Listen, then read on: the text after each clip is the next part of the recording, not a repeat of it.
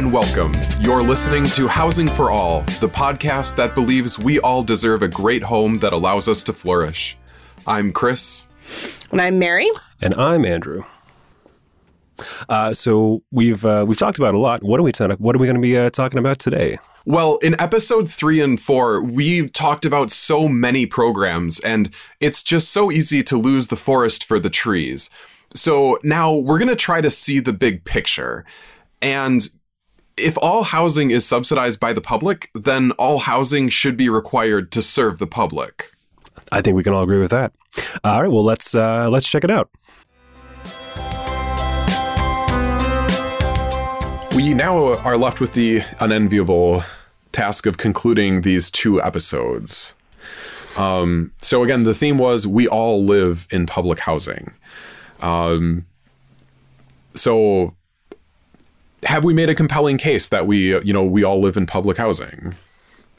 I think we have, but also, I mean, it's going back to an earlier point, the fact that, like, I think housing could not exist in the current world we live in without public support. We've established that, I think, fairly clearly throughout.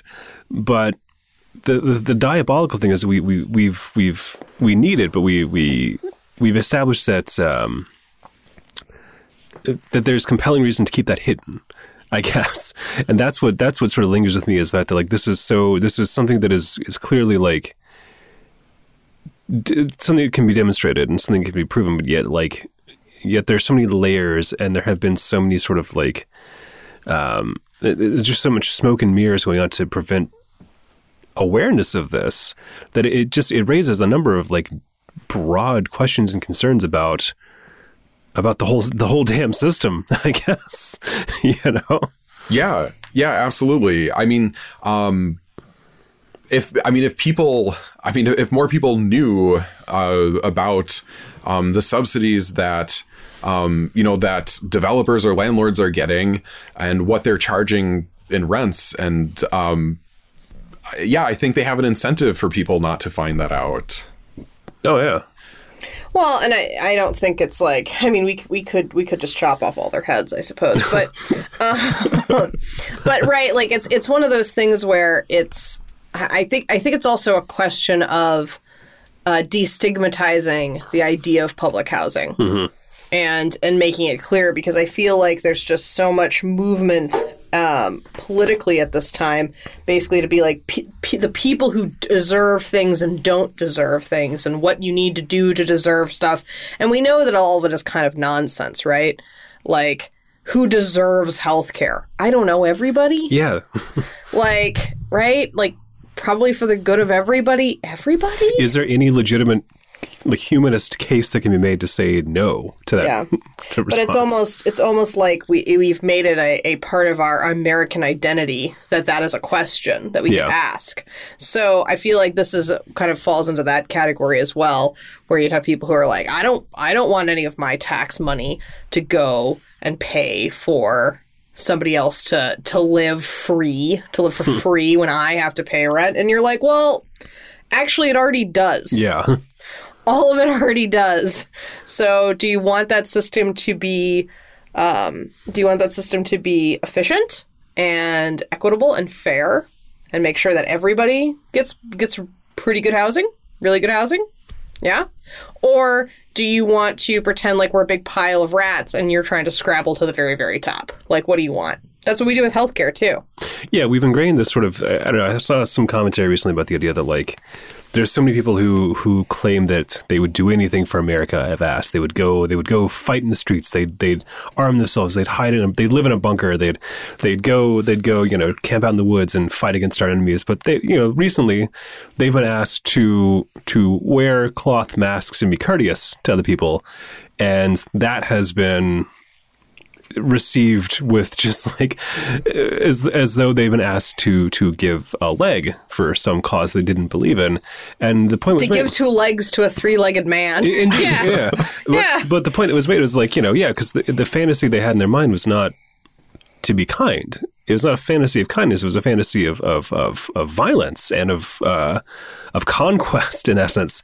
And that expresses so much of the underlying mentality that we're talking about here. Like, no one, people are contributing to other people's housing because of the public nature of this.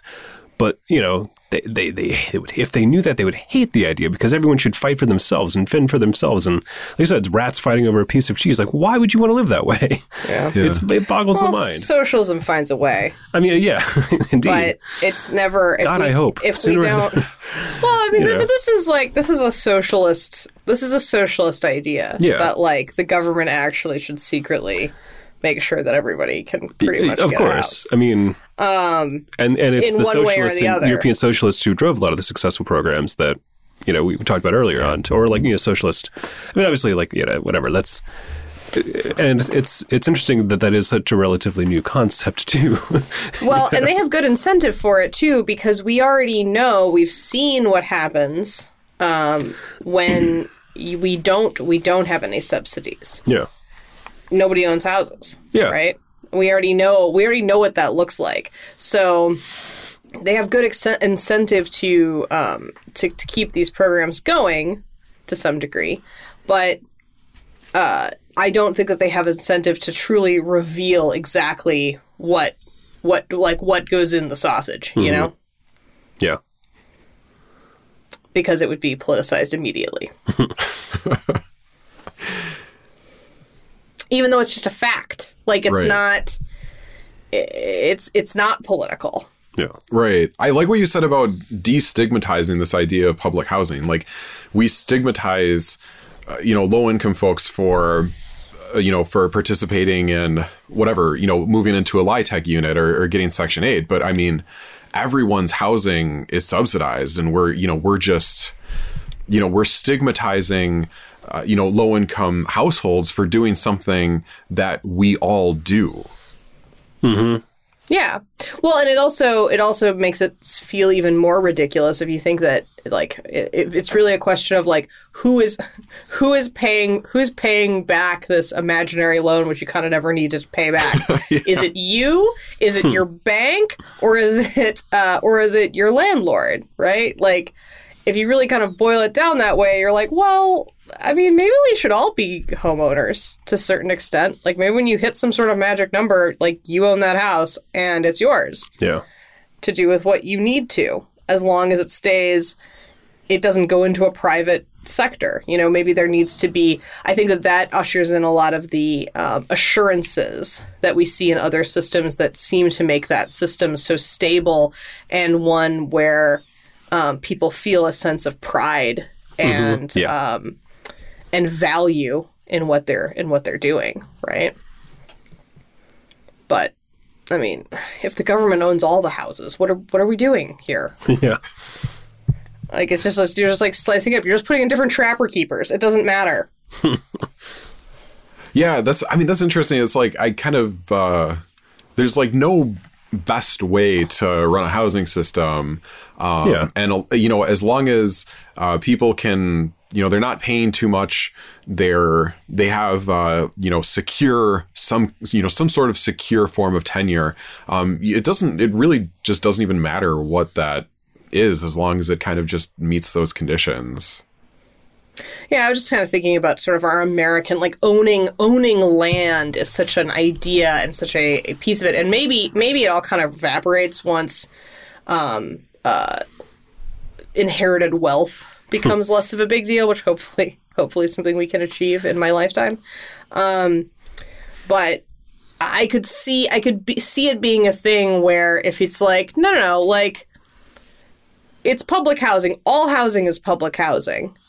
It's not just apartments. It's not just rent. You who live in homes, you also are, like, the government is reaping back money that they gave you for that house. Mm-hmm. Right. Like, that is that and it will stay. And if you sell it, guess what? It's going to stay in the public sector because somebody else is going to be subsidized by the government to buy that house. And that the government is, obviously, like, has some problems and has for a few years now and has for a long time, but is it ultimately a representative body intended to, like, act on our behalf, that we empower?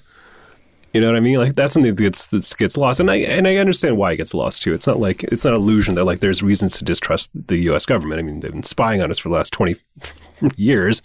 You know what I mean? Like, not to mention so many other things. But you know, I think we have this mentality that the government is not something that is intended to work for us, and we have to change that. We have to understand that like that is the point of a representative democracy, is that we have this entity which has the authority to act on our behalf and should act towards our greater interest.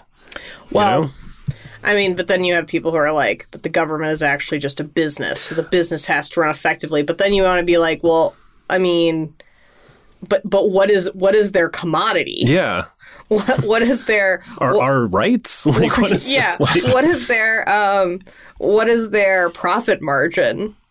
Like, truly, in all of this. Like, the government's sole purpose cannot be to make money. That's absurd. No, yeah. I mean, that's madness. It's... But a lot of people think that way. Yeah. A lot of people are, like, very concerned that we pay off the national debt. That's, like, something that, like, we cannot add to the national debt. You're like, do you realize how the national debt works? Like, that's not going to happen, dude. Anyway. That was a diatribe. Chris, bring us home. Steer us correct. Yeah. So, all right, let's do it. So just to, tie these two episodes together, we talked last episode about the just enormous subsidy for owner-occupied housing. Today, we talked about the enormous subsidy for multifamily rental housing. And then the 1 to 4 unit rental housing, those have mostly all been subsidized by homeownership subsidies. And so it's just, basically all housing has been at some point generously subsidized by the government. And, most of it still is being subsidized. Then we talked last episode about what, to try to imagine a world where there was no government subsidy for homeownership. And, we can repeat that for rental housing. What if the government didn't subsidize rental housing? What would our world look like? I mean, it seems bleak. Yeah. Like impossible. It would be impossible. Well, then there's nowhere for anybody to live. Yeah, right, exactly. Right. Like, I mean, the idea of rental housing, I think, in sort of a larger stance is that you have these like grand land barons who own something outright and then can lease it out to people. But once you kind of like lift the veil of this, you realize that they also depend so strongly on the government subsidies that they also would not exist. Yeah. if not for them. Right. But I mean, in a world without subsidy for rental housing, there just wouldn't be enough housing. And landlords would, there would be skyrocketing rents and just very low quality housing, right? Landlords would know that they can get away with charging high rents and not doing any maintenance because what else are you going to do? And then of course there wouldn't be loans for rehabilitation. And so that would make the housing system even more dangerous, even lower quality. It's a good thing there's so much public housing. Yeah. So whether you rent or own, whether you live in a single family home, a duplex, a triplex, a small apartment, a large apartment, whatever, your building almost certainly owes its existence to subsidy by the federal or state or local government. And as we were talking about before, these subsidies are largely concealed from view. Another aspect that we didn't touch on just now, if you think back to episode 3, the public institutions that support housing were created during the Great Depression. So these entities owned a lot of mortgages, and, they knew that a lot of those homeowners were going to fail. And so, if you recall this conversation, FDR wanted to conceal the federal government's role from the public to prevent an uproar over, a wave of foreclosures that was sure to come, right? It's better that an East Coast trust fund is on all the foreclosure paperwork than the federal government. And that worked great in the Great Depression. But the consequence now is that everyone lives in public housing without having any idea that they live in public housing. It doesn't serve us anymore. Yeah. Right. They should have put a limited term on that name, as they do with rent control. So a key part of our housing subsidies is that there are no strings attached. Right? The public just gives away subsidy, but nothing is expected in return. Right? Think back to last episode. What is expected from homeowners in return for all the subsidy they get from, the Federal Housing Administration or from Freddie Mac or whatever? There's nothing. Homeowners get all this subsidy. There's no income requirements. You can be a millionaire and still benefit from these programs. Nothing is expected in return if you benefit from these homeownership subsidies. Nothing is expected from developers nothing is expected from developers if Fannie Mae buys their loan or if they have a federal guarantee on their loan. So, it's just an outrageous situation. It's just enormously costly to subsidize the for-profit real estate sector, and yet real estate is one of the most profitable sectors of the entire economy. It literally could not function without government subsidy. And so, what I'm saying here is that the government makes real estate an offer that it can't refuse, and yet it asks for nothing in return, and it just kind of, the government just kind of looks the other way as real estate companies rake in, just extraordinary profits. Well, and you also wonder if somebody's on the take for that. But yes, I see your point. It's the similarities I see here with healthcare are staggering, where you want to be like, actually, pretty much all of our healthcare has some government money mixed into it, and we basically pay for everyone to get some level of healthcare in America. Right. Just some of it's really bad or underused or any number of things, or so opaque that it's, when you do use it, it's cripplingly expensive for you. Surprise! So, if the government could get in and put some strings into it and be like, look, everything, we're gonna regulate prices. We're going to make sure that there aren't these huge skyrocketing rents so people can continue to live. We're going to make sure that all EKGs cost the same amount of money. We're going to do all these things. We're just going to regulate it. And then we can subsidize it, and we can actually know how much it's going to cost and what we get back in return, which is a stable, healthy society, right? Right. They can have a say in that. Right now, they don't have that say. They're just kind of freewheelingly giving out money to various sectors that make an incredible amount of money for a few people and underserve the populations that need them to survive. Yeah, the consequence of historical compromise is sort of bearing its ugly head, right? Exactly. Yeah. And then before we run with that too far, we did talk about some programs today with affordability requirements, but those are all temporary. They last only until the loan is paid off or the contract ends, so 5 to 50 years. We're not the only ones that made this mistake. So Germany and Finland are two good examples where they did the same thing. They built a lot of public housing that had, rent controls, but that only lasted until the loan was paid off. And Germany in particular, parts of Germany are having really serious problems with affordable housing. And it's because of this mistake. It's because of making tying these affordability requirements to the loan or to the contract and having them expire. And just in general, I think we all need to know that the public makes our housing possible, and we should all just be happy to give something back. Yeah. Yeah. Or at least be regulated in some way. Yeah. Yeah. So I mean, if that's like the least we can give back. Yeah. So that's exactly what I came up with. If there is ever any public subsidy, there just can't be free rides like there are today. There should always be rent controls or price controls, and these should always be permanent. So, was there subsidy for this rental housing? If so, that building has rent controls forever. It has indefinite length of tenure forever. It has quality standards forever. Right? Your building would not exist without public subsidy, so you need to give something in return. And again, this is an offer that could not be refused because the system can't function without government subsidy. Yeah. And then, say you got a subsidy for home ownership, as we have, because Fannie Mae owns both of our loans.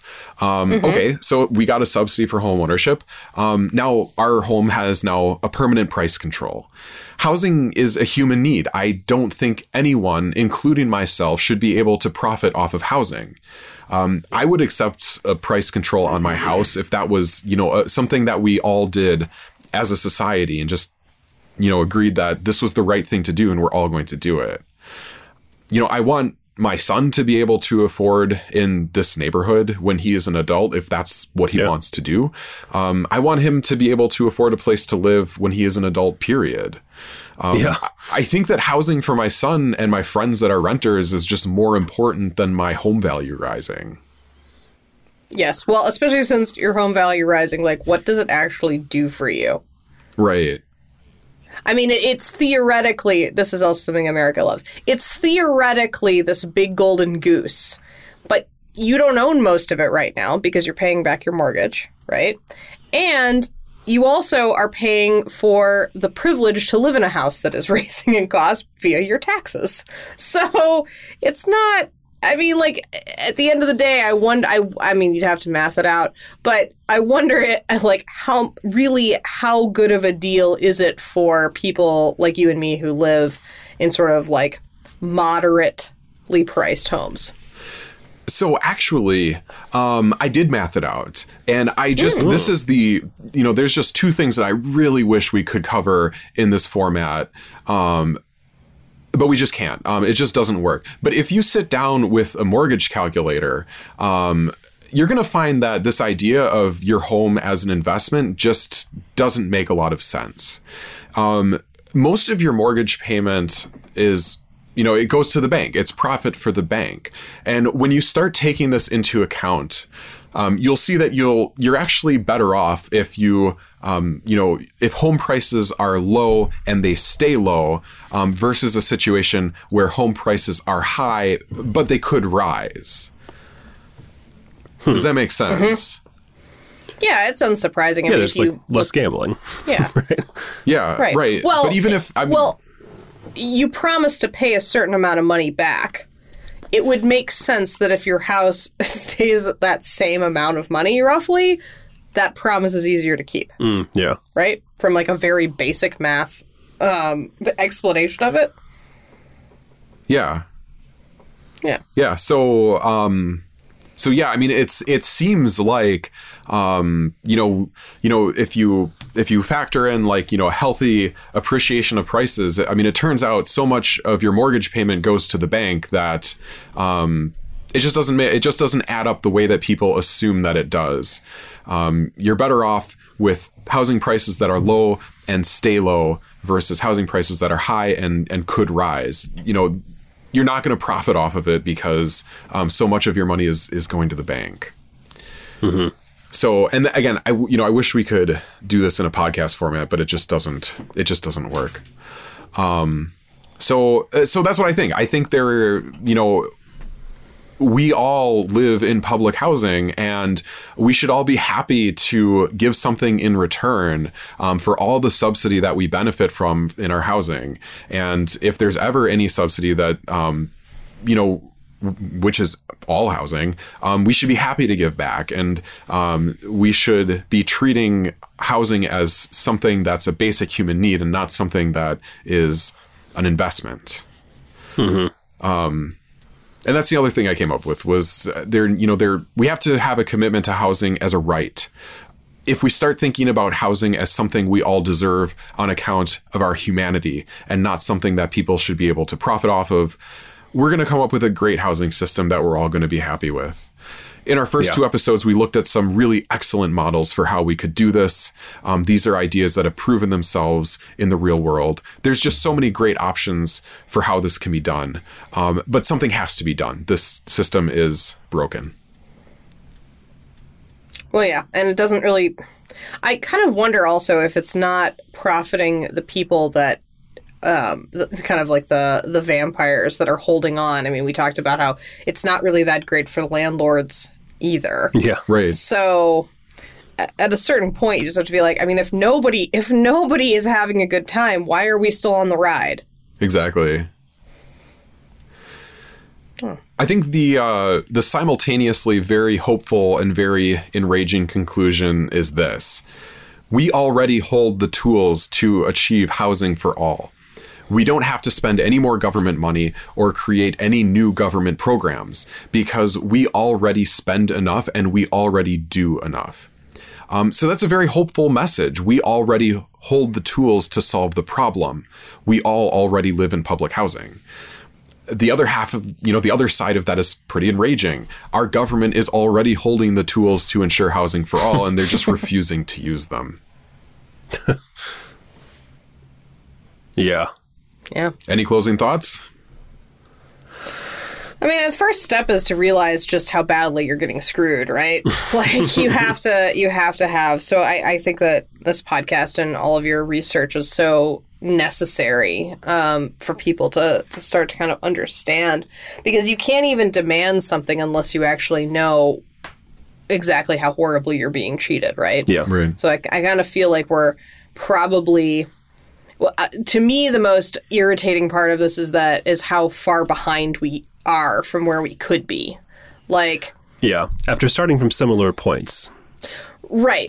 Well, and also just, like, I think we're very much in, like, Plato's cave right now. Like, we're watching the Fannie Mae and Freddie Mac shadows play on the walls, and we think we know what's going on, but we really don't.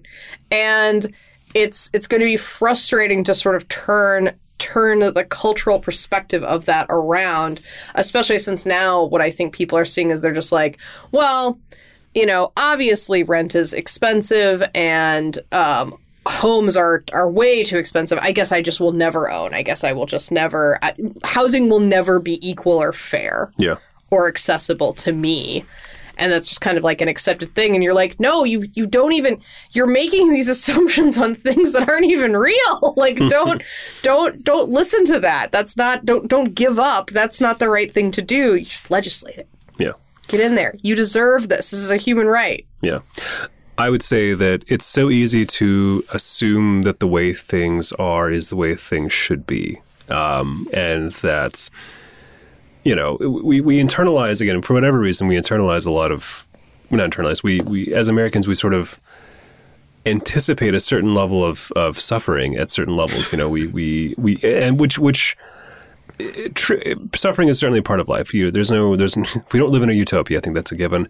But don't take it as an assumption that you are not owed things that are basic. Like, one of the reasons this is we live in this state of things as it is that people assume that this human right is not a right. That's infuriating. Like, the first step is to appreciate that this is yours. This is your right. And, like, there is an entity that is, again, as you mentioned, Chris, fully capable of providing it. Like, already is providing it, but just not to everyone, Or not a way that it's accessible to everyone. So don't assume that suffering is essential, because we have to work. I mean, it can be hard to solve. There's some things that are sort of outside the scope of our reach, perhaps, but not this one. Thank you all for listening, and we have a special shout out to a particular individual. Chris, take it away. That's right. So a huge thank you to Carter Reitman, who took a careful look at all of my outlines for all 4 episodes and gave some invaluable feedback. Thank you indeed, Carter. Yeah. As always, you can find Housing for All on Apple Podcasts, Google Play, Spotify, wherever you are getting your fine podcasts these days. We are there. You can also visit Housing for Us. That's housing, the numeral 4.us for more information about Chris's project. And you can find more of our podcasts at outrageousmechanisms.com. This has been a wonderful time. We've loved doing this with you. Thank you all. And we'll see you next time, wherever it takes us. Bye. Bye.